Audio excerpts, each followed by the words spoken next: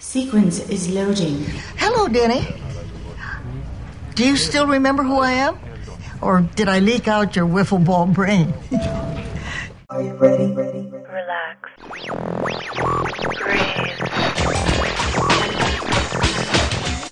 Enjoy.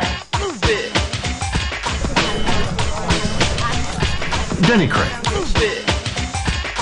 All right, everybody. Lock and load.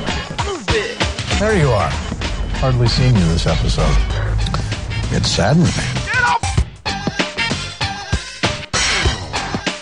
From Forest Rain Studios, the home of Boston-Legal.org, you're connected to Boston Illegal. And it's a story of Catherine Get Your Gun, bribery, internet privacy, and Thai flambe. It's Thursday, February 2, a few days after... No, it's not a few days after. It's a long time after Boston Legal Tuesdays. I'm Dana Greenlee, and you're listening to Boston Illegal. We're the unofficial weekly audio experience of Boston Legal. It's the David E. Kelley produced television show. That's here in the United States on ABC, thanks to 20th Century Fox, and also the talented folks down at David E. Kelley Productions. Today's Boston Legal Radio is... what is it, Kyle? It's essentially a conversation. Yes, it is. About the 13th episode of Season 2. Too much information. Ah, TMI. Yeah. A few years ago, that was sort of like the acronym of the... Yeah, it was a hot phrase. Of the 90s, yeah. Well, that you are listening to is Kyle. He's back with us. Thanks for coming back, Kyle. Thanks for having me. Whole new year. Yes, it is. I just want to say right off the top of the bat, for those of you who keep track of these things, we didn't do a podcast for Helping Hands. That was the only one we've missed. Wow. I know, it's pretty sad, and we might have to go back and do something retroactively. I don't know.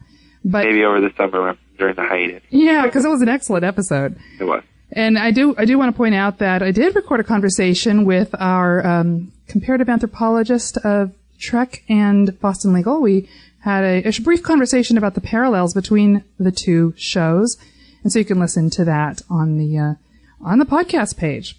And it's a little taste of Helping Hands at any rate.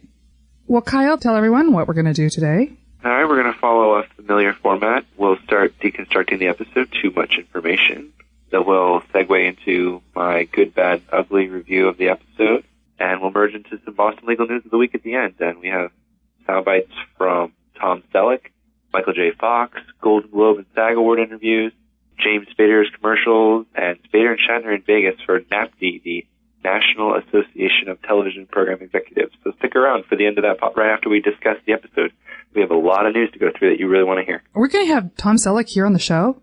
Oh, yeah, we're going to have I have his phone number in my cell phone. Excellent. Well, we started this a few weeks ago. We dedicated the show to someone every week, and next time you get to choose someone, okay? All right, sounds good. All right. This time it's a little after the fact, but I want to dedicate this show to John Spencer. He's a fabulous actor that unfortunately passed away December 16 at the age of 58. Probably know he got his big television break. He was a movie star before this, but television break in the fourth year of L.A. Law, which is a David E. Kelley series. So that's when I first became aware of him. Did you watch L.A. Law at all, or in reruns? A little bit before my time. Okay, all right. I fell in love with him as Leo McGarry on The West Wing. And, yeah. They're in trouble without him. It would be interesting to see how they deal with that story. And I used to read fan fiction with Leo McGarry having like a romance with Donna Moss. Oh boy, that was like really fun. That was good stuff. So I'm gonna have to go back and reread that. He'll always live on, right? Yes, he will. So John Spencer, this one is for you. For you. All right, right to the topic at hand. Too much information. We'll take it storyline by storyline, as we always do. The first thing we'll talk about will be the internet privacy case, the HMO versus Emily Hayden. We'll touch on Catherine Get Your Gun storyline. And we'll also touch on Beverly's increasing influence at Crane, Pool & Schmidt, and end, as always, with The Balcony. This 13th episode was directed by Steve Robin and written by Andrew Kreisberg and Lauren Brock. And this writing team previously collaborated on Witches of Mass Destruction, so there's a little tidbit for you. Yeah, it's nice to see other writers cycle through. I know David Kelley kind of monopolized the first third of 10 episodes of this. Which is all right, and it's great, but you can't really tell too much of it. I can't tell any style difference. No, I'm sure everything goes through him too, though. They have to pass the David E. Kelley School of Script do. Writing. I do want to mention before we jump into it that I have a new 6 Degrees fan out there. You know, you and I like to talk about how guest stars relate to other shows and how they've been in the David E. Kelley stable for a while. Yeah. Well, Sue B, has been an active fan of the show in that she is posting on message boards and stuff. A lot of the good sort of 6 Degrees relationship of the different actors and actresses in the show. And so I'm going to just go ahead and give my props to her right now because I think I'll use some of her research. She's posted a lot about this episode. So I can't say I looked it all up. She did some too. I think this episode, Kyle, really, well, as many of them do, kind of epitomizes the whole drama versus comedy or the marriage between the two that Boston Legal, I don't know if I want to say struggles with, but you know what I mean? Yeah, it's on the fence with it. Yeah, the whole, should we make it just a dramedy category? You know, the awards having a hard time to, you know. Yeah, well, we saw it at the SAG. Isn't it interesting the clips they played for Ensemble and even for, I think, the individual awards, they were not comedy-like clips. They were dramatic clips, actually. There's a history of award shows, even in comedy categories, giving the awards to actors who also display, you know, the capability to act dramatically in their comedic series. Oh, so that would be a plus for Boston That Legal. would be, but then also the fact that Boston Legal is too much in the middle, too much in the gray area in between to be recognized. Whereas you're looking at Sean Hayes, he won as opposed to Spader or Shatner. Right. And he's like pure genius comedy. Exactly. There's no drama with Sean Hayes. No. Well, they're exaggerated. You gotta figure that Spader and Shatner probably split some votes. You know, I was a little disappointed. We'll get to the old SAG and other award show discussion right after the episode. But let's start out with a soundbite, shall we? We're going to start with the major serious case, the drama of the episode. Drama. That's the HMO, which is the managed healthcare kind of, that's an organization, sort of a phenomenon here in the United States. I don't know if it... heard those 3 letters more than once. Versus Emily Hayden. She was the daughter of let's let her explain this in this soundbite. This is actually Denise and Alan, and then going into a conference with the plaintiff. Could I borrow you for a minute? Opposing counsel has made an offer. I'm trying to get these people to take it. I'm hoping you can explain to them that this is as good as it gets. Do I get a hint? It involves invasion of privacy. A woman, Jackie Hayden, access was gained to her personal medical records. Invasion of privacy. There's an increasingly familiar tune these days. This is a little worse than your typical case of someone being denied a job because of a pre-existing condition. How much worse? He never beat me. Just my mother. I finally got out when I was 16. A few years later, Emily's mom, Jackie, came to us at the women's shelter. She was a mess. He promised my dad would never find her there. For obvious reasons, the name, phone number, and location of the shelter are kept confidential. We put Emily's mom in touch with a psychiatrist for post-traumatic stress disorder, the cost of which was covered under her HMO. Unfortunately, the HMO Well Benefits posted Jackie's information, including the name and address of her psychiatrist, on their website. Emily's father found Jackie's psychiatrist via the Well Benefits website and tracked her down at the psychiatrist's office. And that's where he killed her. So this is a wrongful death action. And Well Benefits has offered you a settlement? $20,000, no admission of liability. Regarding the settlement, I have to agree. Thank you, Alan. Not with you. With you. The offer is insulting. These people need to be taught a lesson. Wow, he's getting on his let's go rescue the poor unfortunate horse, isn't he? Yeah, that's very Alan Shore. It is, and it's great to see him fight for that and actually go through a whole court case, because a lot of times it's in these stories recently, Melissa, I'm thinking, things like that, they settle. Yeah. So we get another great speech. The cross-examination's coming up. It's going to be great. Well, Alan does have that bigger they are, the harder they fall mentality. He likes to take on the big cases, so this is just another one of those. You know, you had some very interesting insights in your Good and Bad and the Ugly about the whole privacy. Anything you want to kind of tease us with right now about this sort of privacy being shared on the internet?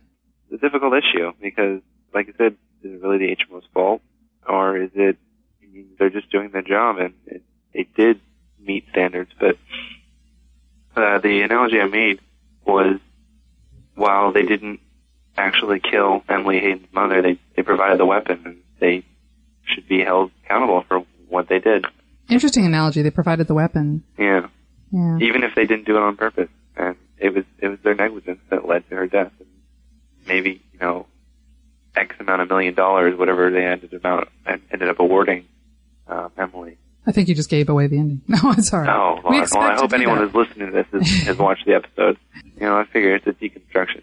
They expect sound bites. They expect to be spoiled a little bit. Now, Alan did mention the Health Insurance Portability and Accountability Act. I didn't know that. It was HIPAA. I've heard of HIPAA before. The HIPAA laws have been around for about a decade.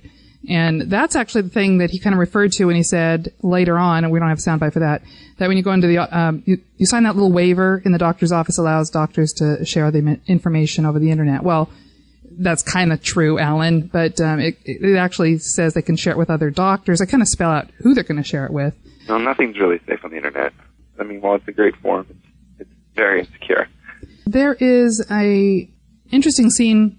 Emily's father is up on the stand, and he's being asked to describe the actual incident, how he got the password, and then what he did to her mother. And she's listening to that, and it's very tragic, and I don't know if she was entirely prepared for that. Yeah. And Alan did take her into the office after that testimony. She's just hyperventilating. She was reliving it. He says, here's what you have to know about lawyers. I could have sat you down and prepared you for this so as to brace you, and I chose not to. No tears for the plaintiff. No tears for the jury. Less money. So one of the ugly things about being a lawyer. He knows what he's doing, though. And it does work. Yes, it does. Let me play another soundbite, which I think is, again, this is like, what I was saying is, these guys can write like David E. Kelly. Because this is the cross-examination when Alan talks to he talks at the HMO representative. And about them. And about them. And it's so good.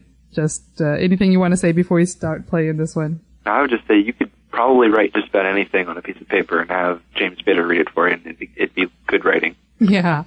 It's interesting. I read a review, actually an interview with Mark Valley. He was asked about how James Spader prepares for these, big long court speeches. And he says, well, actually he practices at home, or he does it all at home. Gets very comfortable with it. Then he comes in. He doesn't block it, I guess. Apparently, he just goes right in and does it. And he will set his own sort of tempo. Everybody who else is involved in the scene has to kind of just accommodate that. So he'll stop and he'll restart the scene on his own. It's not like a director thing. That's the impression I kind of got from the quote. The man knows what he's doing. Yes, he does. So just get out of his way. All right. I know I would. And this HMO guy is probably wishing he could. Yeah.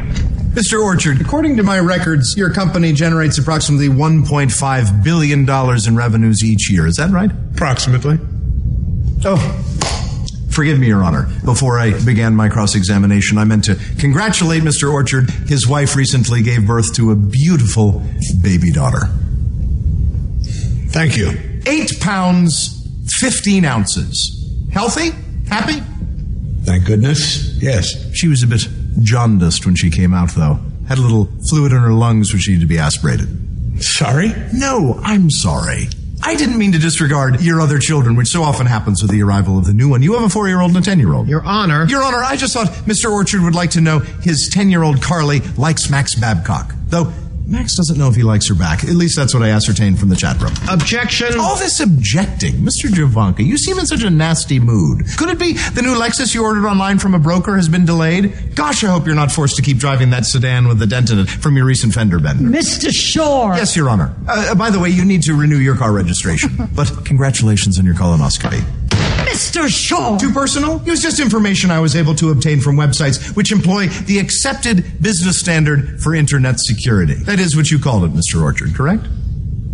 Correct. Here's what I don't understand. You're a billion-dollar company. You're in the business of ensuring the health and well-being of your clientele. And yet, you weren't able to ensure the safety of their records. Which you could have done had you spent just a fraction of those billions on internet security. My whole family's in the medical field, and they deal with this kind of issue a lot. They're doctors and stuff, and administrators, and, there's a lot more to their side of the story than it's being presented. But since everything's written from the perspective of Alan's point of view, yeah.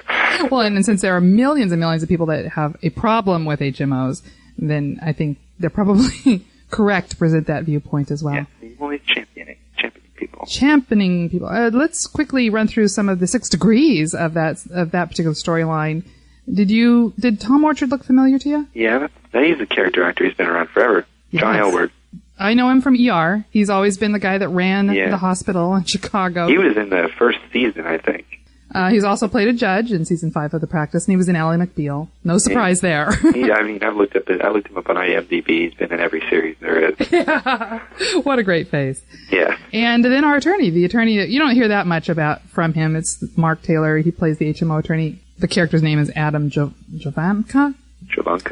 Character actor has been in a bazillion other guest appearances, just like, I want to say Ansbov, it's John Alward.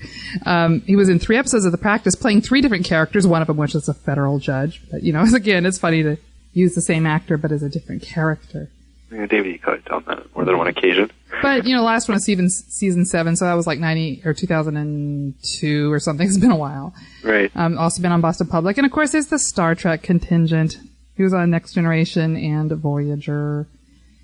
You want to look at the notes there? You see the judge, Judge Nora Lang? Yeah, it's played by Hildy Brooks. She was in another episode of Boston Legal back in season 1. So not that long ago. No. That was, she was chairman, Nora Lang. Oh, interesting. Chairwoman Nora Lang, Judge Nora Lang. So she was the same character. But she has a different title. She's a judge that is also a chairwoman of something or other. I wish I could remember. Questionable Characters is the episode. I have to go back and look at that. Yeah, me too. So interesting. We don't have, again, the soundbite for this, but we have a reveal of a little bit of Alan's backstory when he does his closing. Did you catch that?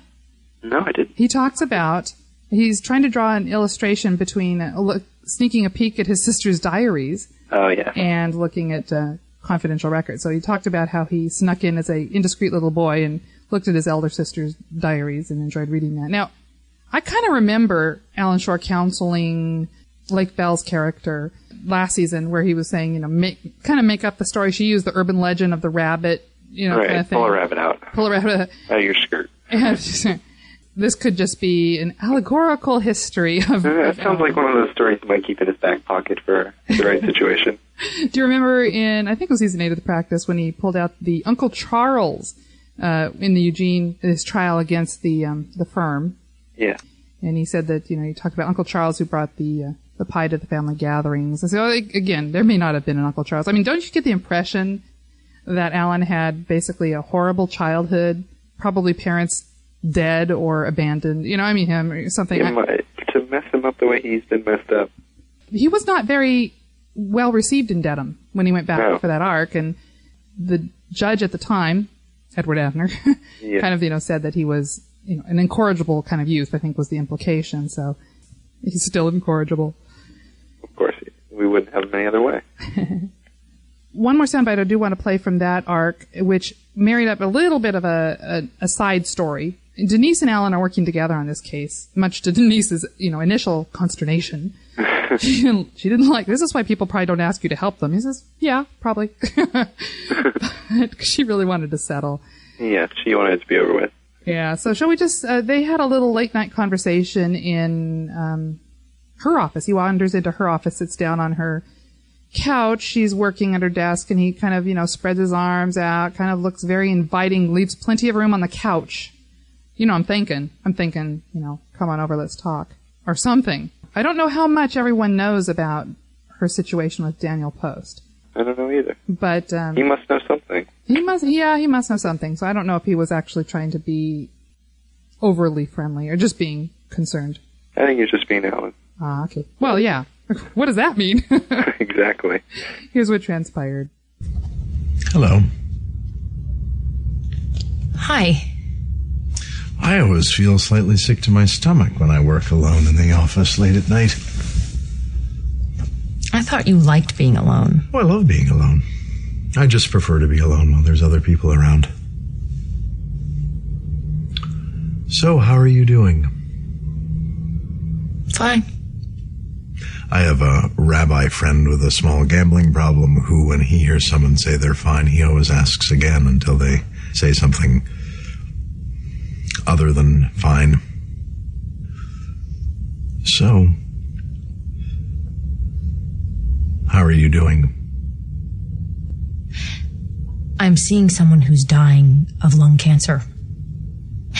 And while he is a very wealthy man, he can't buy his way out of the secondary cancers that the treatment for the first cancers are causing. And here's the kicker. He, Daniel, has completely shut me out of his life. So now I just wait.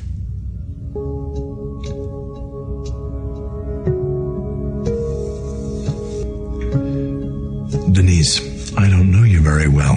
However, you don't strike me as the type of woman who just waits for anything. Did you hear the emotion being held back in Denise's voice? Yeah. Well, I mean, it's not something she's willing to open up with Alan, I wouldn't think. No. But when she said Daniel, and she kind of held it back with her breath, and then it came out, and it made my heart, just listening to that, made my heart kind of jump a little bit. Although I understand you're not really buying into the whole Daniel Denise. It's a little forced for me. All right. Why? This is just so Alan. I don't understand it. He's like giving his little story about his rabbi friend. Oh, by the way, with a small gambling problem, which has nothing to do with the advice he's giving Denise. No, it was just funny to say. Yeah, it's humorous to have a rabbi that has a gambling problem, and maybe that's how he knows him. Yeah, probably. Because he wouldn't just know a straight-on, full-fledged rabbi. Orthodox rabbi. No. I found that very moving, and it comes back as we conclude this whole storyline. It comes back later when she takes his words to heart, and he basically, after the trial is over, he says, "Are you going to go somewhere?" And she says, "Yeah, I'm done waiting." For all his flaws, he offers some good advice. He does. And what happened with the end of that storyline, the one where Denise took his advice? She went to see him, finally. See Daniel in the hospital. It was not a very big Michael J. Fox episode this time. There was the one scene at the very end when he's in the hospital, and she's basically gone in to say, it's not fair that you shut me out. But I guess much more coming up next episode. We will look forward to that. Yeah. So our next storyline, what is that, Kyle? Our next storyline is Catherine, get your gun. Oh, Catherine is in trouble again. We're so happy to see her back, are we not? Of course. I thought we might not see her again. All right. This is the opening scene. This is the cold open from the episode that reintroduces Catherine to the life of crime. Hello. May I help you, ma'am? Yes, you may, dear. Both. Take all the money out of the drawer and put it in a bag, please. Yes. Oh, and put some of that delicious beef jerky in there, too. Beef jerky.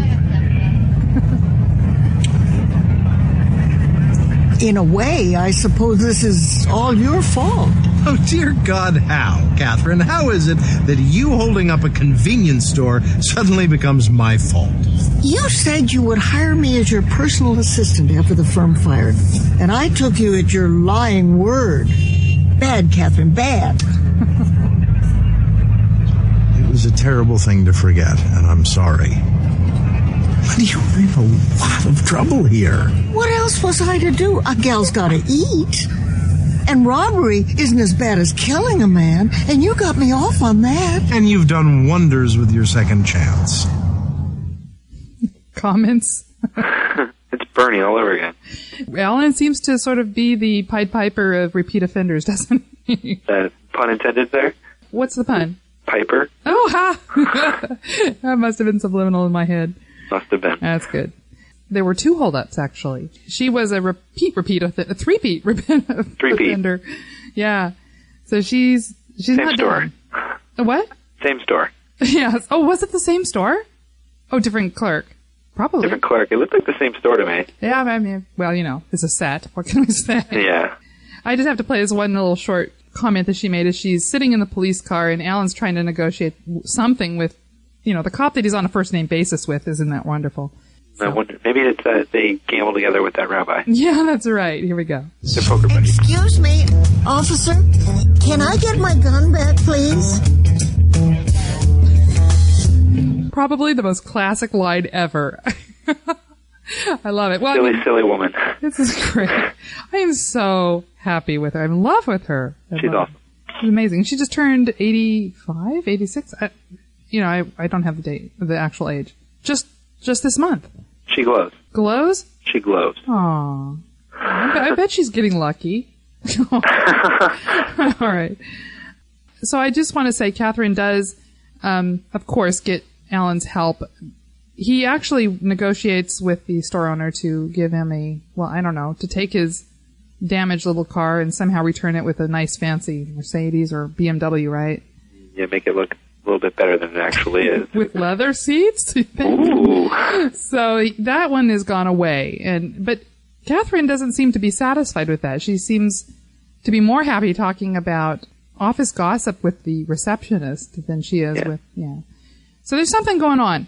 We don't quite know it. We're not right sure, but here's another classic line from when Catherine is in the firm.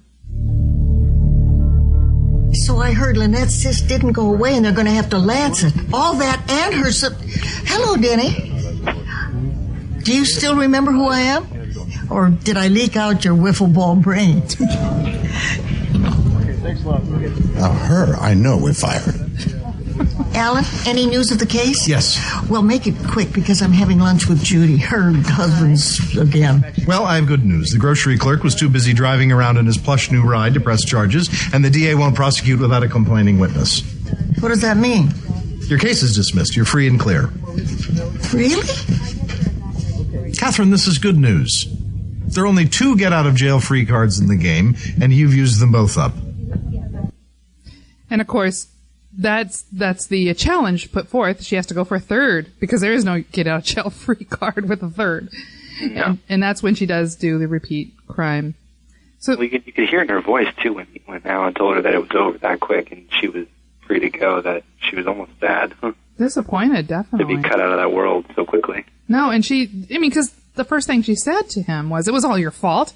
You were supposed to hire me. I was supposed to work with you. She just wants to be in that atmosphere. Her brilliant brain needs to be challenged. Yeah, knitting isn't going to cut it. It does finally occur to him that he needs to engage her in some way to kind of occupy her. Keep her at the firm. But he does, before that, he does work out a deal with ADA Holly Raines, which she's going to be back next episode. So I'm interested to see how she fits into the story. It's the first time we've seen her. She's the ADA, so she's district attorneys, and she's the one basically representing the charges against Catherine for her second crime spree. And she decides to plea bargain that she'll let Catherine plead guilty to the misdemeanor possession of a firearm. Never mind that it was pointed at a person, right? And that she actually shot something in the store. I don't know what the laws are there, but I know down here it's 10/20 life about guns. I don't know about there. Sure, you would think so. It's mandatory something or other. Yeah. Right? But she said she'd recommend probation. So Boston, if you're criminal, go ahead and move to Massachusetts. Or just be connected to Alan Shore. Yeah, right. Yeah. So she got, basically, she was promised no jail time. On the condition of she gets an interview at Crane, Pool & Schmidt. Yeah. That would be ADA. The ADA, not Catherine. So it's interesting. Holly wants to leave the district attorney's office, obviously, because what do we learn? That Jerry Espenson gets paid some $750,000 a year or something like that? Enough. They pay plenty. Yes. So no wonder. And so she wants to step into private practice, and I think we're going to get a little tease that one of the firm people would like to go into public service, perhaps. So we'll see if there's a switcheroo. Alan's made all these things go away. What's in front of her, Kyle? She's the new sandwich guy. The new sandwich guy. Now, how could that come to be? How did that opportunity come about? Oh, that would be because the draconian Beverly, like the draconian Shirley way back when Brad called her that, fired the other sandwich guy. Right, and we'll get into that in 2 seconds. Yes, we will. So she wheels up, in the last scene, she wheels up her cart, and this is easy lunch for hardworking attorneys. Pesto chicken, veggie wraps, roast beef on ciabatta. Come and get it. Sweet muns. She had everything in that little cart. Oh, she did. Paul Houston walks up and he says to Alan, who's looking on proudly like, he just gave birth to this business. You're in the sandwich business now. I don't know. He just made that assumption, I guess. Alan Shore goes, a silent investor. So, he bought the business for her. Yes, he did. And Sweet is a much better selection than the sandwich guy had. Yeah. She's going to be offering sandwiches without bread. For the carb-friendly, or the anti-carb people, we do have the final storyline of this episode, Beverly's increasing influence at the firm. And as we know, Beverly was introduced a few episodes back. Denny has fallen deeply in love with her, primarily, I guess, because she has great sex and she will let him have sex with other people. So she's a attractive woman. To Denny, you can't beat that. No, it's like, I love you. That was the first time he said it, is when you could have sex with whoever you want. Beverly. So this is how she introduced, this is like the second scene of the episode. This is how draconian tendencies are being displayed. And it's being observed by Brad, this little exchange between Beverly and the sandwich guy. And she's taking liberties with Denny's power. Indeed. Do you have anything without bread? These are sandwiches. They have bread. Well, there's a thing called protein style. Yeah, if it don't have bread, it ain't a sandwich, and I only do sandwiches. Do you know who I am? I am Denny Crane's fiance. Yeah? So? Hey, Mr. Chase, roast beef and Havarti. Oh man, I meant to look up the sandwich guy's pedigree because I've seen him. That voice is great. Yeah. I don't care who you are. And that was the last thing you said on that floor. Yeah. Because she basically, marched off and had Denny fire him. Or she fired him and said it was from Denny. I don't know. I don't think Denny really even probably knew. He doesn't know what's going on. No, he doesn't. He's too busy having a manicure. Or actually, this is the scene where Shirley walks up and is all aflutter because Beverly fired the sandwich guy. And, he's like, ow, be careful. You're hurting my cuticles. He's more interested in that. And about the happy ending that has been offered him. Yeah, do you know not today. Do you know what a happy ending is? Of course I do. Oh, okay. I guess everybody must be by now. But those who don't, it's just something that Denny probably normally gets and he had recently with Beverly in the office. Yeah, he doesn't need it anymore with Beverly. The partners, the three partners, the trio, the trilogy, the Father, Son, and the Holy Ghost of Crane, Poole, and Schmidt are realizing there's an issue. She's going to be just like all the other ones. They're going to have to put their foot down and try and in-run her manipulative tactics to take over the firm, right? Yeah. So this is what happens when, after Shirley has demanded that Denny rehire the sandwich guy. Sorry, folks. Talked it over with Bev. The sandwich guy, still out.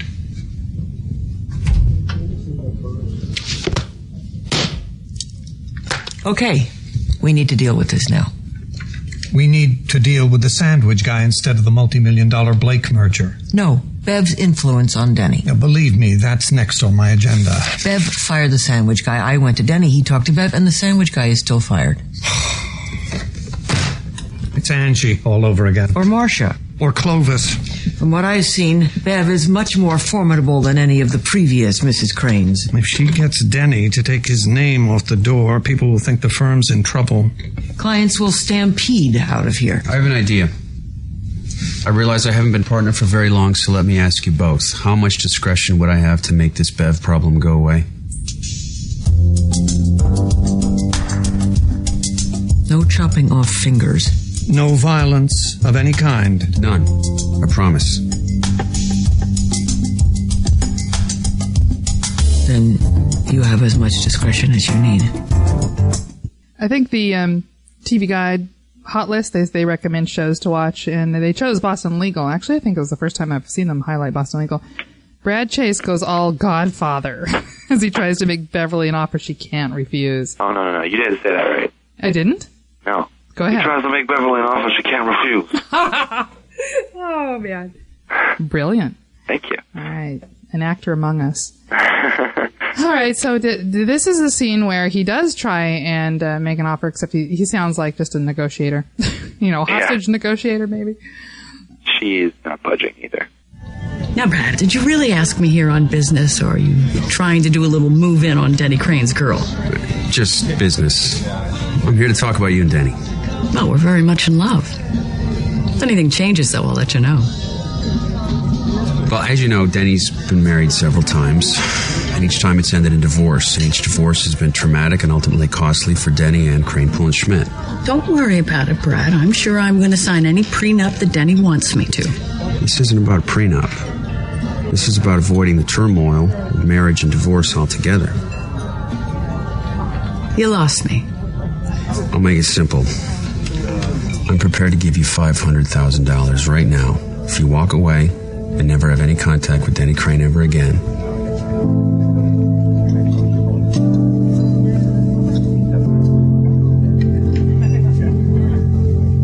save us a lot of money, time, and grief. But I want you to know that we will aggressively fight to keep you from exercising any control over Denny or the firm.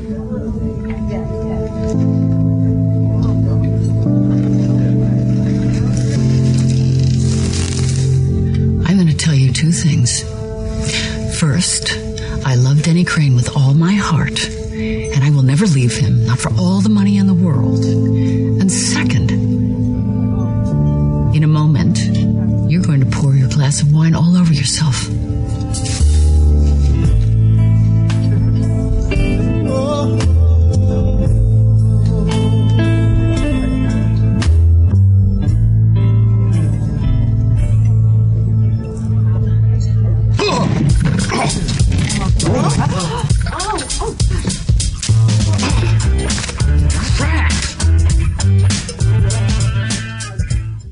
Well, that was a visual. The visual needs to be explained, Kyle. Why don't you tell us what we just heard? While we're talking, Bev reaches over and grabs Brad by the tie and pulls him up. And just out of frame, I suppose, she is holding his tie to the candle that's in the middle of their table. And Brad doesn't quite understand why she's told him he'll be pouring his wine all over himself until he looks down and realizes that his tie is caught fire. Yeah, and then he does actually put it out with the wine. How embarrassing for him. Yeah, especially since she was right. The music definitely leads you to believe that it was a very poignant moment and that she just felt highly insulted. Not that, as Brad will suggest in this next soundbite, that maybe she considered it for just a moment. But I don't know. I'm starting to think Beverly isn't as manipulative as maybe we're supposed to believe. I don't know. It did sound pretty sincere when she said she loved him. Yeah, it did. And, who wouldn't go for the $500,000, Right, I mean, true. I mean, obviously, if she's in love with him, she wouldn't. So a manipulator would, I would think. This is how Brad takes the information back to the other partners. What in the hell were you thinking? Well, you both gave me discretion to make her go away. But she didn't go away. So you made this insane offer, put the firm at risk for nothing? When this gets back to Denny, and it will, he is going to blow sky high. Now Bev has a chip to play against us. Bev turned down the offer that I made her. She was very offended. She, set my tie on fire. Oh, God. But before she turned me down, she hesitated. Just a little bit. But she hesitated. This is going to get ugly. I love that little B.B. King kind of talker moment. That's classic Boston legal music right there. It is indeed. He thinks that there may be still some, I don't know, there may be still some things to be done, but I don't know if they're going to try anything more now. They just feel like they're sort of hanging out there and Denny's going to get mad. Like they fear Denny somehow. They could probably just trick Denny into thinking that it never even happened. That's right. That pretty much ends the story of Beverly at this point. More to be continued. Obviously, I think she's going to use this knowledge in order to blackmail. So there's a quality woman right there. Blackmail, get some help from Brad that maybe, she'll keep quiet about this situation. Oh, by the way, when he said, I don't say these words, but he said crap when his tie was on fire. I got a glimpse at a future script where the F word is liberally used. Wow. In the script. So I'm interested to see how that will actually translate to actual airtime. Frick. Will they beep it out? Will they, get all cable on us and go ahead and let it play? I don't know. We'll see. Yeah. I think the writers just had a field day. It'll go through network notes and they'll have to take it out. They just like poking people. We have one more soundbite to play from this episode. How do we always end our shows? We always end just like the show with the balcony. Wow. Hasn't that been just like clockwork? Yes. And I think there's a part that you particularly enjoyed. Do we tease them right now and tell them to listen for it? This balcony Something to do with the word episode. Oh, episode. There you are. Hardly seen you this episode. It saddens me. Tough case? Yes. Lack of privacy on the internet is complicated and overwhelming. Doesn't scare me. My life's an open book. So you wouldn't mind if someone tapped a few keys and discovered you have mad cow? I don't care. I tell everybody I meet anyway.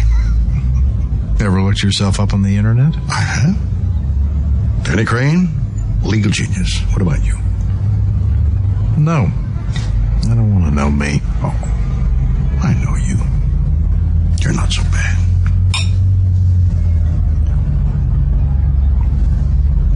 So I met this girl. You did? Irma Levine. She gives me a bit of trouble. Take her to my wedding. We just met. Bev and I just met. We're the ones getting married. You are, aren't you? I'm not the first person to say this, so it's like everybody will know, but that's what they call the whole episode comment. That's what they call the fourth wall, which, Kyle, school us a little bit on the fourth wall. How is that used in television? I'm sorry? The concept of the fourth wall falling down in television. Have you seen No, that? I can't say I'm familiar with that. Then I can teach myself. So you've seen it actually in Boston Legal, not knowing that was a term, but that's when they will make references to real life situations, like Denny saying he won the Emmy. Or, right. that kind of thing. And you see it on like Malcolm in the Middle when Malcolm turns to the camera and addresses the camera, that kind of thing. So it takes us out. It's jarring a little bit because people want to be, kind of like they're in this other world. Oh, yeah, it sucks you into the show. But then those that don't mind that, not purists, they're like, all right. Right. How we love this. And I loved the other reference to, have you ever, he didn't say Googled. You ever Googled yourself? You ever looked yourself up on the internet? Oh, I have. Of course, who hasn't? Yeah. And he would, because he's like Mr. Technology, and he's got his own website that he's involved in. Right. And posts to. And I'll just say this one thing, because, anybody who doesn't know, I have this website, jamesspader.org. Duh. And I've been doing that for a few years now. It's actually not getting updated very much now with Boston Legal. And I never, from the moment I started, I've been doing websites for a long time, never once, ever even allowed myself to be deluded or fantasize that Spader would ever look at it. He never struck me as the kind of guy that wants to know any talk about him. He wants to insulate his own little world. And I think that's a little bit of him coming out there, too, as well as Alan Shore. Don't want to know what people think about him. Right. I agree. I do know that some people have, from Boston Legal, and the cast and crew, producers have looked at the Boston Legal site. I am positive Spader never has. He just doesn't seem the type. No, he's real. Yeah. He's not into the hype, and oh man, we'll play this clip soon, but when he's at the SAG Awards, Ryan Seacrest throws the microphone in his face and says, "It's all about you. It's all about you." You can just see him cringe, and walk away. It's like, this never wants to be about him. He hates these things, right? That brings us to the very end of the episode, Too Much Information, Kyle. That's a good one. I'm curious how Beverly and Catherine will get along. They are so alike. Can you just imagine? Can you imagine the fireworks? Oh, boy. She'll call it as she sees it, Catherine will. Yes, she will. And Beverly will give it right back to her. I can't wait. I know, it'd be great. I wonder if there will be a scene. Let's talk a little bit about the next episode. What's it going to be called? Breast and Show. I love the pun. Just emphasize that word, huh? What's it again, Kyle? That would be Breast and Show. Yeah. Should we play a little preview, let people hear what it sounds like? Well, let's hear it. Next on Boston Legal. I thought you might want to go to a funeral. Uppers? No. Why? Your funeral's in a bar. Yeah, well, funeral homes close too early, and they don't have beer. I heard there were 400 breasts, and you kept them all to yourself. This woman was arrested as part of a political protest. If she's convicted, she'll be forced to register as a sex offender. I'll never be able to guarantee you a job, but I promise. I know you think this is about me being mad at Crane, Poole, and Schmidt, but it isn't. This comes straight from my boss. Denny, you don't even know what this case is about. I don't have to know what it's about in order to try it. Denny Crane. I heard you had 400 breasts all to yourself and you wouldn't share them. This is a political, or this is a protest, I guess. A bunch of women took off their shirts in the protest. And, oh boy, what are they protesting? Well, we'll just have to wait and find out. Yes, we will. But I think I have something. It's a political protest. I think I have something up on the website about it. You can go look. So if you want to see, you can, but if you don't want to know. And when we have a little blurb, the video preview running there on the website, but you just see the backs of the women, so nothing too, I'm sure we won't see anything like we saw of Edwin Poole. Catherine's, oh my goodness. Catherine's back with, I enjoyed that. Catherine's back, she's, being the sandwich lady, she's going to be using, Garrett's office to kind of do her accounting work for her business. Garrett. They're kicking him to the bottom floor. I'm so glad that we're going to see Garrett some more, though. That's great. He's getting a cubicle. And you heard a little bit about, from, in that preview, ADA Holly Raines. She's back. She's the one that wanted an interview. Doesn't sound like it maybe it went well. And it doesn't sound like she's willing to. She's, I think, the one that's opposing Ellen in this breast case. And so, this is coming straight from the top. It's not me. I'm not sour grapes. And we never really talked about Irma Levine in this episode, but I think she is the one, is she not? The women's shelter owner? Yeah. That will be heading up this protest. Yeah. And Alan is sort of, like he said in the balcony scene, she troubles me. Which is an interesting way of saying that he likes her. Yeah. And Denny picked up on it right away. Oh, yeah, yeah. She troubles me means, I'm interested. It's like you smell good. It's just a euphemism. Exactly. D.A. Scott Berger is, in this episode, he's D.A. In this episode, he's called Scott Berger. In Truly Madly Deeply, which was that Cow and Clowns episode from a while back, yes. He was D.A. Scott Bodner.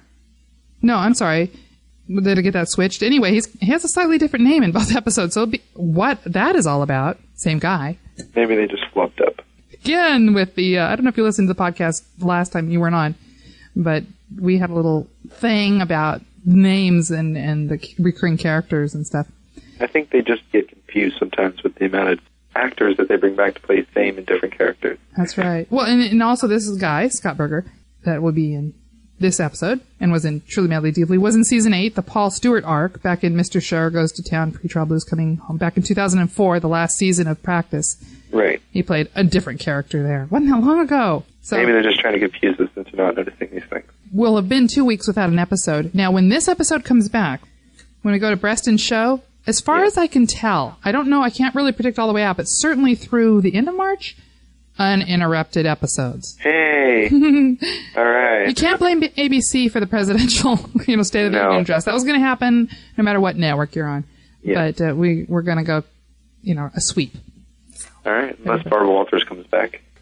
This time Barbara, and actually we'll be hearing from her in a few minutes we have a little clip from The View when Tom Selleck talked about Boston Legal today. All right. And normally we talk about the Trek, Star Trek, and Boston Legal similarities right here. Deb has prepared a wonderful document which is posted up on our Trek page off of boston-legal.org. Just go boston-legal.org/Star Trek and you'll see the parallels on the Too Much Information. There's great pictures and a write-up about Beverly and how she relates to the Star Trek universe and, of course, the Boston Legal. All right. Time for some news. Let's quickly run through. Wow, we've got a lot of stuff here. Ratings. This was a huge week for Too Much Information, wasn't it? Yes, it was. 12.9 million viewers, which is a series high. Series high. That's series incredible. High. That's a big deal. It won its time period in total viewers and the key demo, adults 18 to 49. And it delivered season highs in both Nielsen measures, so both the overall viewers and the key demographic. Wow. While the competition wasn't as, stiff as it can be, Law & Order SVU was a rerun, and CBS's Love Monkey didn't do so well. Still, great ratings for this episode of the series, and it's part of an upward trend over the last couple episodes, I believe. There is a graph on our forums. If you go to boston-legal.org and click on the forum, go to the ratings thread. We have two wonderful people that are totally obsessed with the ratings, unlike you and I. Top Dog, 1001, and Sue B, the aforementioned Sue B of the 6 Degrees fame. Right. Just track both. In fact, they've tracked both Season 1 and Season 2 to date. They graph it out with the competition and or the lead-in, which was Commander-in-Chief, to see how it does with the lead-in, because I think the word was, Commander-in-Chief's, bringing a lot of audience to Boston Legal. Well, the fact of the matter is, we're actually beating Commander-in-Chief now, aren't we? Yeah. Before, there was retention. Now, it's like people are tuning in at 10 o'clock. Which is odd, too, because Gina Davis just picked up the Golden Globe, didn't she? It is, Arrested Development. You can't always go by what you like and what the Academy members like. But True. I hope it does. I like Commander-in-Chief a lot. It's a good show. They have a podcast, an official podcast. I know. I actually wasn't too keen on the host. Really? A little bit like a hired, boring, script-reading voiceover. Blah, blah, blah, yeah. But, they got an interview with Gina and all the other people, so that's what you get when you get official. But you need fans to run the podcasts. I'm not just speaking... People who care. Care passionately. You don't just who pay aren't them. Getting paid. Right. Well, hey, you'd like to get paid, wouldn't you? That'd be nice. But something about the starving, passionate fan, it just makes more... from the heart. It really is. All right, Kyle, we got some dates. Why don't you run down some interesting calendar events? The calendar, February 7th, which I guess from this day will be not too long. That's James Spader's birthday. A little awards alert for Boston Legal. February 19th, the ACE, American Cinema Editors, the Eddie Awards. Phil Neal, who's been nominated and has won an Eddie before, is nominated for the episode Ask Fat Jungle. And also, February 25th, the NAACP Image Awards. We have Kerry Washington, who played Shalina Hall, nominated for Outstanding Supporting Actress in a Drama Series. Cool. So check that out. And go to the forum. We track all these categories in these awards and have pictures from the awards and stuff, too. Well, the SAG Awards just went zipping by this past weekend, and as you may know, Boston Legal was nominated in 4 different categories, which is more than any other television show. That was really good. No wins. Yeah. So they got both Shatner and Spader for Outstanding Lead Actor in a Comedy, and Candice Bergen for the actress version, and then the ensemble. Yay! What everybody was. So everybody, they took up 2 tables, didn't they? Yes, they did. And did you watch? I watched. Were you sad? I was crying. Yeah. Anyway, it was, I think they all had a good time. I know that they did. Some of the guys had never been nominated for anything in the ensemble. I mean, Mark Valley was quoted in an Associated Press article about it. Like right there in the second paragraph, he says, I just love standing next to George Clooney. And you know that Justin Mantel was happy. I think I heard he brought his mom. Isn't that sweet? That is very sweet. I saw Ryan Michelle Bethay. By the way, that's how we say her last name. Bethay. She needs a little accent. Yeah, and Rona was there. And all right. Rona Micha, and also Monica Potter was there. So it's great to have It was very nice to have everyone together. Yeah, and I hope it's nice just to be nominated. And just to be exactly, well, the fact they were all nominated, and there's only 6 shows nominated, so they're the top 6 in that year by their peers. We went over 4. We've already said it once. No need to dwell on it. All right, my bad. So on the red carpet, though, I was really happy to see that Ryan Seacrest snagged Candice, who had snagged Spader. I'm sure she yanked him off, to come off and talk to someone because it's not his favorite thing. Do you want to hear what? I have that interview right here. Let's hear it. Okay. Here I am with Candice Bergen and James Spader from Boston Legal. Congratulations on everything, guys. Great to see you. Thank you. You too. Now you were holding his hand because you said, does he get a little nervous when we do these things? Well, sometimes he can get surly. No, he can't. He doesn't really enjoy doing these things. But you have to see him because he's the only This has one. changed everything, though. It's really the company you keep, I find. James, why don't you enjoy these things? It's all about you. We're bowing to you. We're calling your name. Right there. James Spader, Right there. That's it. Yes. The character you get to play really is one of the greatest characters of all time on television. Don't you think? Yes, I do think that. And the hot factor on your show. I mean, the chicks, Candice and everybody, the hot factor. It's really unlike Court TV. I think, Ryan, that I qualify for chick, but thank you. Yes, she does. Yes, you do. You should hear the way they talk behind your back. Tell her. Yes, we do. Chick is not, believe me, chick is very, very benign. Compared to everything else. Why is it you think that this show has been such a breakout hit? These guys and great writing and tackling incredibly strong issues. You are so poised and powerful, it's almost scary. Like, you're amazing in person. A lot. Yes, you have. And you've mastered it. It's great to see you. Continued success. Thank you, Candice. See, you should love this stuff. It's all about you. Thank you. Cheers. Bye-bye. It's all about you. Did Ryan just call Candice scary? Powerful and poised. Which was scary to him. Right. Because he's a little wimpy guy. Well, he's like 4 feet tall. Yes. Let's just, while we're on the whole interview on the red carpet thing, let's hark back to Golden Globes, which was January 16. We hadn't done a podcast since then, so why not play Candice's interview at the Golden Globes? This time, horrors of horrors. Who interviewed her? Isaac Mizrahi. Yeah, he's the groper. The groper, I know. He's stuffed his hand down someone's chest, looked down someone's chest. He was like, his favorite question. It's okay because he's gay, so he's allowed. Yeah, he's allowed. It's safe. It's like, tell me about the underwear you're wearing. That was the big thing. Or not wearing. Yeah, I think he was kind of decent to Candice. Let's listen to what happened with Isaac and Candice. Thank you. Isaac. Yes, here I am, darling. I'm here with the fabulous Candice Bergen. Hello, Isaac. I watched you walk down that carpet and I thought, wow, she is gorgeous. gorgeous tonight. Isaac, from you? No, seriously. How long did it take you to put this all together? Oh, well, it was my friend Jane Ross who did it, and it's Michael Kors and Kathy Waterman. And it took some time. Well, you have a lot of experience with fashion. She goes way back with fashion designers, isn't that right? Have you always been into clothes? A little. I'm also into comfort, but okay. This is. That's a nice handbag. I so want to see what's inside of it. Will you hold this for me, please? Almost. I just want to see. I just want to check also out. Broken. The clasp how do you doesn't open work. it? Oh, a little makeup. Oh my God! I won't show that on national television. Candice Bergen, shame on you. No, I'm just kidding. Just kidding. I love your hair. Thank you. I want my hair to look like that someday. Well, you come to our set and it will. All right.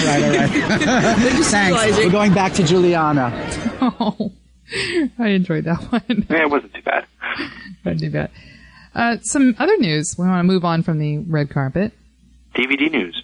We have DVD news. Which is unlikely. I didn't expect to see this scene as The Practice hasn't been put on DVD, and I just didn't expect to see it for Boston Legal, but you can expect to see, according to thedigitalbits.com, Boston Legal, the complete first season, to arrive on DVD from Fox, which is odd, as the show is not produced by them, sometime in the first half of 2006.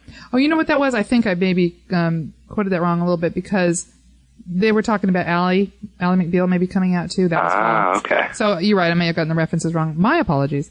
That's okay. But ABC might be doing that. And now, this is in the rumor mill section of thedigitalbits.com. But I also saw it mentioned in another place, and I don't know if they're just attributing the digital bits, but I don't know. It might happen. It's all because of the music rights. That's what they said. Yes. It makes it prohibitively expensive to put out DVDs. Yes. So we might not see all these songs we were used to from season 1. You can just listen to them at the end of every one of these podcasts. There you go. Yeah, that's right. We're going to be playing something from Helping Hands at the end of this podcast. Look to that. Look for that. You definitely want to hear it. And the other rumor going out, which indeed is a rumor, we had unsubstantiated reports posted at LiveJournal and some other message board that it had been, Boston Legal had been picked up for season 3 for 2006-2007. And I kind of put it up there, but I said, as we need official confirmation. It hadn't hit the mainstream, but one person said they'd ran into Rene Auberjonois over at a convenience store and asked, love you guys can come back? And he said, yeah, we're going to have season 3. Anyway, so I was happy to get this, to go ahead and email. I had one contact at ABC, one contact at David E. Kelley, and heard back from both. So, from Harry Lynn, who is the vice president of ABC.com, was a little more vague. He says, I can't speak to your renewal question. Sorry, happy face. But he said I could send him my resume. All right. He's been really nice. He used to work up here in Seattle for the Disney Internet Division version, and then now he's vice president of ABC.com. So we had a little bit in common there. And then I emailed my contact over at David Kelley. And yesterday afternoon, got a phone call. Hey, this is Dana. Hi, this is Stacey Lutz from David E. Kelley Productions. And I'm like swallowing and blinking and like, oh, hi, yeah. Deer in the headlights. So it was great. She actually called me, which was wonderful, and said she's like been a spokesperson for many, many years at David E. Kelley.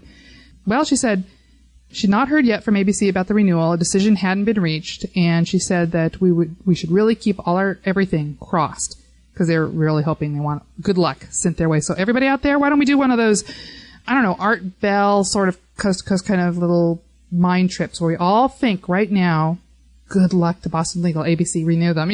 Let's spend a minute after the podcast is over. Okay. I have a feeling it'll happen. I'm a little dubious about Harry Lynn's quote, because it's not a denial. No. I'm sure it's a negotiation, don't you think? I would think so. I mean, with the ratings, the actors, the recognition, I don't want to jinx it, but I think we can look forward for more of Boston Legal. More money either for that or more minutes. David Kelley doesn't like the 41 minutes they get right now. He wants 45 or something, so maybe it's that. They're probably looking over at how Arrested Development's got booted from 1 and what Showtime's looking at them. And Yeah, well, I've heard there might still be a chance. Also, moving on to the news, we mentioned this at the top of the show, NATP, the National Association of Television Program Executives, we're going to be seeing both William Shatner and James Spader in Vegas. Oh, actually, we already saw them, on January 24th. And Dana, you have a soundbite for that? I do. I don't gamble because I'm destined to lose. Last stop, Vegas, baby. William Shatner and James Spader hit Sin City to promote Boston Legal. Down the strip, Megan Mullally celebrated her new talk show with a party at the Palms nightclub Ghost Bar. That's about all we got. That was Access Hollywood Billy Bush.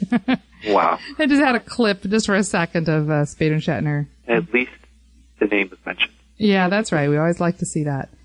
You know, during this time, too, in January, is the press tours that go on, and ABC had their press tour, I think it was a couple weekends ago. Okay. And Steve McPherson got up and he talked about the Dancing with the Stars, the Desperate Housewives, every show.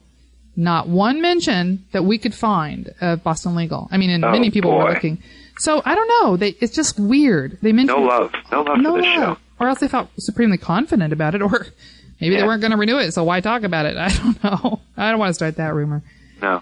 But I know they talked about Invasion, and anyway. Isn't Invasion crapping out? Oh, sorry, I probably shouldn't speak like that. That's all right. I'm used to it. Brad says it. I guess it's okay. Yeah, but and it scores lower, than Boston Legal. But I suppose that's why it needs a little resuscitation. Maybe. So, anyway, we don't know why. But at least the actors got out on that Vegas circuit. Also, I just want to give you, I'm not going to give you spoilers, but I'm just going to mention that we've got scoops on 2 future episodes. We get first look at a lot of these, so I'm just going to give you the titles, and you can go to the website if you want to hear more. We have a little bit of teaser information if you want to hear it. Yep. I guess March 14, which is episode 19. It's called Stick It, and it's not announced anywhere yet. I will say this, that it involves Paul's daughter, Rachel. She's in there. Denise goes out on a date. And Melissa. Melissa is back. She's going to be in trouble again, a financial trouble. Oh, God. Ellen's what has she gotten her herself into now? Oh, 3 initials, the IRS. Oh, the dreaded IRS. And Denise is now obviously reeling from the aftermath. She's going to have a very troublesome dream sequence that helps her try and break down emotional walls. Dream sequences are always fun. Yeah. Okay, March 21, which is the episode after that, which would be episode 20, which, by the way, that would leave 7 more episodes if they go the full season after that. 27. Wow. Entitled Chitty Chitty Bang Bang. Wow. What could that be about? Do you remember there was like a Disney movie? Chitty Chitty It's like a car that flew or something like that. Well, there is a contraption in this episode. It's a rickety, ancient contraption, much like the car in that Disney movie. And it is... there's a custody case about this contraption. So, yeah, probably we'll just say that. But Shirley is on one side of this legal case, and a reoccurring character now, that would be the Tom Selleck character, is opposing counsel. All right. So that is scoop. I knew about this earlier in the week, that now he's in a second script, because we all know he's coming up here in a couple of weeks. And then in a few minutes, we'll play a little soundbite when he was on The View today, and he revealed the scoop. So he said that he was going to come back. Did I give away too much? Oh, well. Oh, well. People know this about our podcast. I do tend to say a little more than I should. And Catherine will be back in that episode. Oh, look forward to that. Side updates, we just want to say that we've got the full transcript up from Too Much Information, thanks to I'm a Mess, who types away like crazy. Our music page is filling out really nicely, but I would love to have more people post there. We have a place where you can just put your comments if you recognize a song. We're trying to keep track of all the songs on the episode, and we've got a lot of work to do because I only just started it a month or so ago. And big news, Kyle, what's the big news? What did we just launch a couple days ago? We just launched the Boston Legal Forum at boston-legal.org. We're only a year and a half late doing that. You're my moderator, right? I am. I'm good. We're both going to make sure everybody stays colors within the lines, that we don't bash each other over Democrat and Republicans. Yeah, let's not get into the witches and mass destruction thing. Oh, we don't want to relive that one. And no.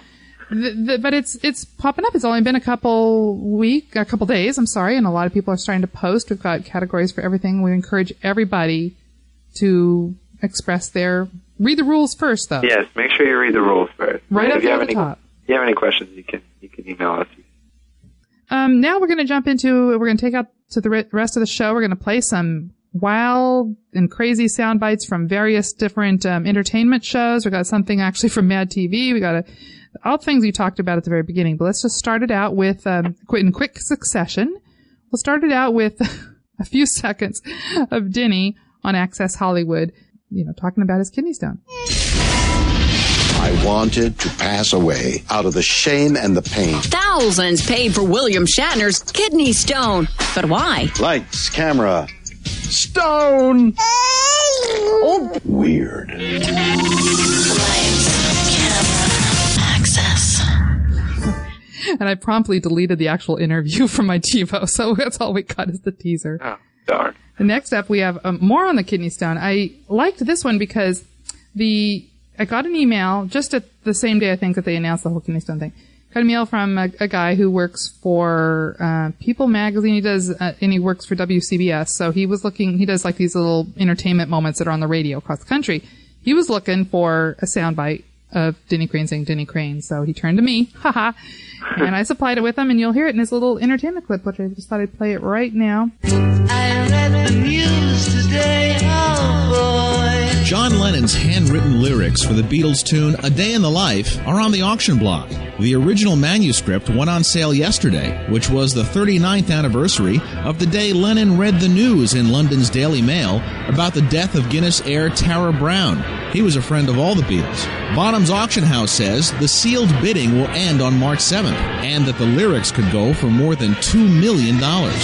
And William Shatner sold his kidney stone for $25,000. The actor made the deal yesterday with GoldenPalace.com. He rejected their original offer of $15,000 because his Star Trek outfits have gone for more than $100,000. The money will go to Habitat for Humanity. For People Magazine, I'm Denny Crane. Vinnie Marino, WCBS 880 News. I'm Denny Crane was from us. I got to just say this really quickly. Speaking from, this is going to sound braggy, but I don't know. I'm just excited about it. Speaking from official organizations turning to me, I don't know, when they want to talk about Boston Legal, I guess. The SAG Awards at SAGawards.org have pages for all the nominees, the categories. So if you go to the Best Ensemble for Comedy Series page on SAGawards.org, you have all 6 nominees, Will and Grace, Curb Your Enthusiasm. They all have the Desperate Housewives. They have the official logo from the series. And then when it comes to Boston Legal, did they go get the official logo? No, they got yours. Yeah, they grabbed mine. That was weird. I mean, not that I heard it. In fact, it was a good friend of Justin Mintel's who told me about this. Interesting. And I thought that was, first of all, it's kind of cool to hear from a friend of Justin's. And second of all, it was just really neat to think that although they make it such a tiny, tiny little logo that you can't actually read that it says Boston Legal, but it does have the faces of the ensemble, which the other ones are all text-oriented logos. So anyway, enough of that. We promised to give you a little soundbite from Michael J. Fox. This was actually aired on The Insider on January 11, 2006. I think I have a video clip, I believe, up on the front page. But who's that Insider guy? Pat? I know who you're talking about. Pat, the guy that got in trouble last year. Anyway, he's talking to Michael J. Fox. William Shatner, James Spader, and Candice Bergen, the stars of Boston Legal. Candice is even up for a Golden Globe next Monday, but right now, we're taking you to the set with Michael J. Fox for his prime-time return in this Insider First. Quick question before we start. Does the Make-A-Wish Foundation pay parking tickets for cancer victims? It's the TV moment many thought they'd never see, and fans prayed we would. Michael J. Fox's return to prime time. MJ Fox, how are you? Good. We're first on the set. Action, please. And first with clips. Question. Go. While Mike's been active behind the scenes doing animation voiceover work, you don't see this a lot. Tonight's Boston Legal is a rare on-camera gig since going public with his battle with Parkinson's. How's your health? I felt pretty good. Yeah, this morning was rough getting started, but once I got started, I was fine. Feeling pretty good these days. How about we negotiate a settlement? How did you get the role? How did it come down? Well, there was a dance competition, a swimsuit competition, and I excelled in both of those. And then the bake-off, I brought it home. Fox plays a business tycoon battling lung cancer who takes romantic interest in star Julie Bowen, who's already gearing up to pucker up with Mike. Guy dying of cancer? Is that the way you describe me? Rich guy dying of cancer. Even my husband was like 2 thumbs up, honey. I go for it. You do what you need to do. Because he's a hero. He's amazing. So is this the beginning of a major Fox comeback? Any chance of going into movies now after you've gotten back in front of the camera? I don't know. I just really wanted to try it again and act again, and I just had an itch to do it. It's great to see Michael back on television. Better yet, to see him doing well and fighting the good fight, the Parkinson's research. Way to go, MJ Fox. Pat O'Brien, that's right. That's who it was. Well, our celebrity parade doesn't stop there. As we mentioned before, Tom Selleck was on The View today. The View was celebrating its 2000th episode. Tom Selleck being the very first guest they ever had years and years ago, and he's back again. And his appearance on Boston Legal is coming up, so it was worth catching just to see if he promoted the show. Well, I can't wait to see you because I heard a little birdie told me that you're going to be on one of my favorite shows, Boston Legal. Is that true? Yeah. Isn't that great? So what are you going to play? I think the first one, they want me to do more now, so I'm thrilled. I guess David Kelly wrote this part for me. He's this kind of level rogue who's Candice Bergen's ex-husband, and I've been after Candice for a long time. I mean, professionally speaking. But it's neat, and it's really funny. A lot of shows write roles, especially for you. A lot of the sitcoms in the past and the movies. Yeah, I mean, I hope it works out like Friends did, because I'd like to come back. You and Candice would be great together. Yeah, right? All kidding. Yes, Tom referred to his stint on Friends, which I think extended for 9 or 10 episodes, and so we hope that he'll be coming back to Boston Legal quite often. So I guess he's an attorney. He's been after Candice a long time, professionally speaking. He was also that was on February 2, and he was also a guest on Access Hollywood a few weeks ago, and he talked about, among other things, Boston Legal, of course, and we have even a quote from Denny Crane, William Shatner here. What is your recipe for success? Always wear men's underwear. Good advice. He's handsome, he's a heck of an actor, and he dispenses marital advice. No wonder we're still in love with Tom Selleck 16 years after Magnum P.I. In February, Tom heads back to primetime with a guest spot on Boston Legal, and as I found out, he's bringing a case of nerves with him. You're the new kid on the block. I'm very new, so I was a little nervous. Might be shaking a little bit. Are you shaking? Who could blame him? It's been 5 years since Tom Selleck played Monica's boyfriend on Friends, so the man's entitled to a few TV jitters. Be my best man. Selleck is Ivan, an adorable rogue who just happens to be Candice Bergen's ex-husband. It's not for nothing that women that I never knew were on this lot are suddenly buzzing around the set. Everyone's flocking to get a look. Everyone's so jealous of me. I love it. Ivan? Take me back, Shirley. That's all I ask. Okay, we need to talk about the mustache and the goatee.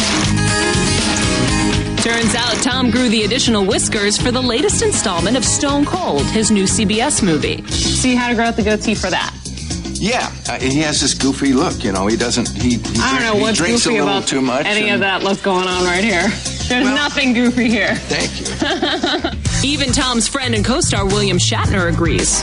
Those guys, those tall, handsome leading men. The goatee is the thing that they scratch it. Women love it. Shatner pulling on his suspenders when he's making that quote. That's really good.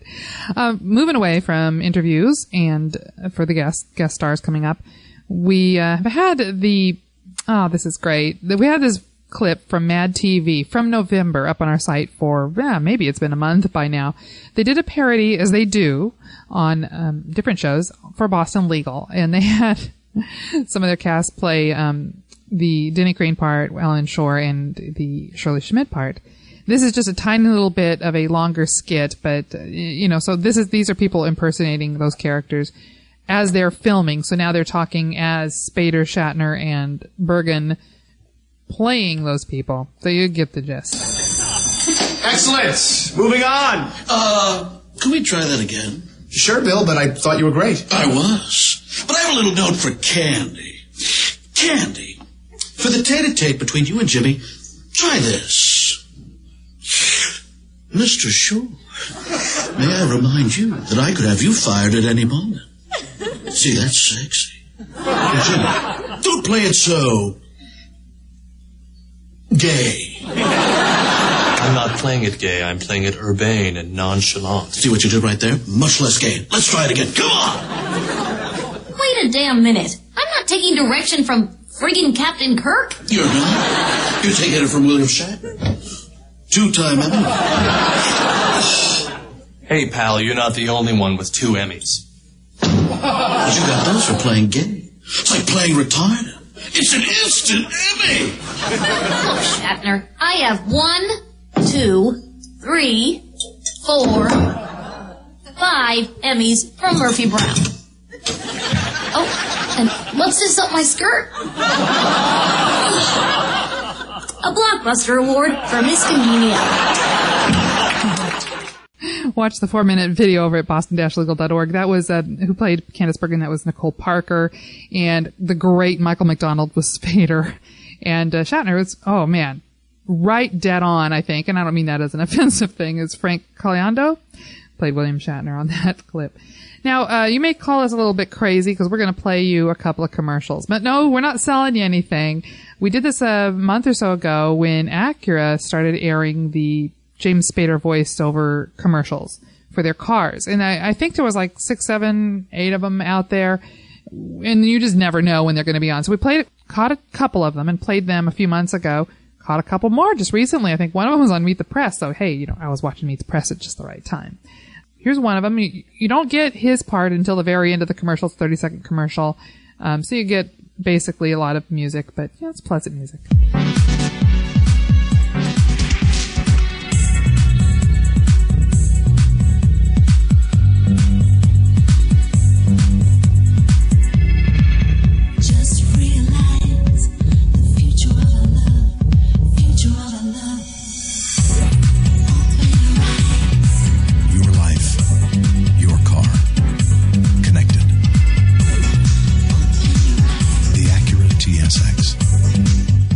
So you're going to go buy the TSX. Anyway, this next one is, I've shortened it a little bit, not so much music, and it's basically a generic Acura. Buy any one you want.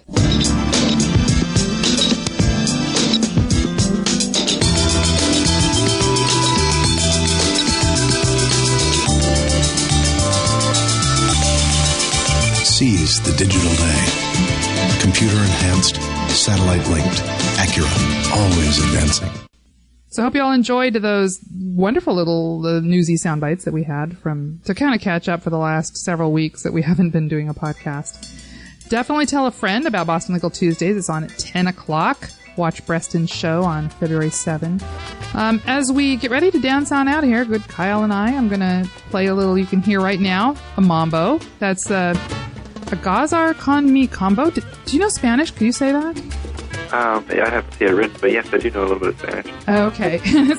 That's the title. That is the mambo that they played in Helping Hands that we saw Denny and Alan dancing. And it's by the Cachoa Combo. That song was in Things to Do in Denver When You're Dead, and it was also in that video game Grand Theft Auto Vice City. So it's a Cuban band. They're actually widely credited with inventing the mambo. Wow. As we leave listening to that, I want to thank you so much for being back. I hope you had a nice little break, Kyle. I had a nice break, but it's definitely good to be back. Thanks for having me. Oh, I can't do this without you. I'm flattered. Thanks to every one of you listening. Thank you for listening to us.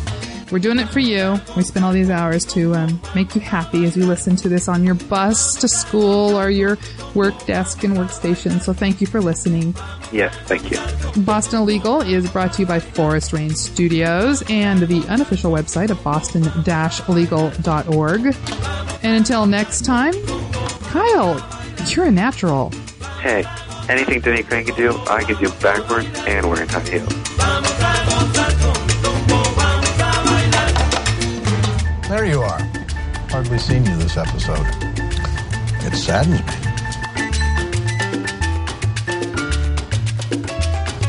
Hello, Denny. Do you still remember who I am?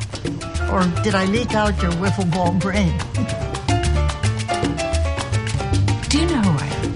I am Denny Crane's fiance. Yeah? So?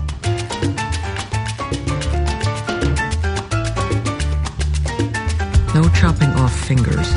No violence of any kind. None. I promise. Mr. Shore. Yes, Your Honor. By the way, you need to renew your car registration. But congratulations on your colonoscopy.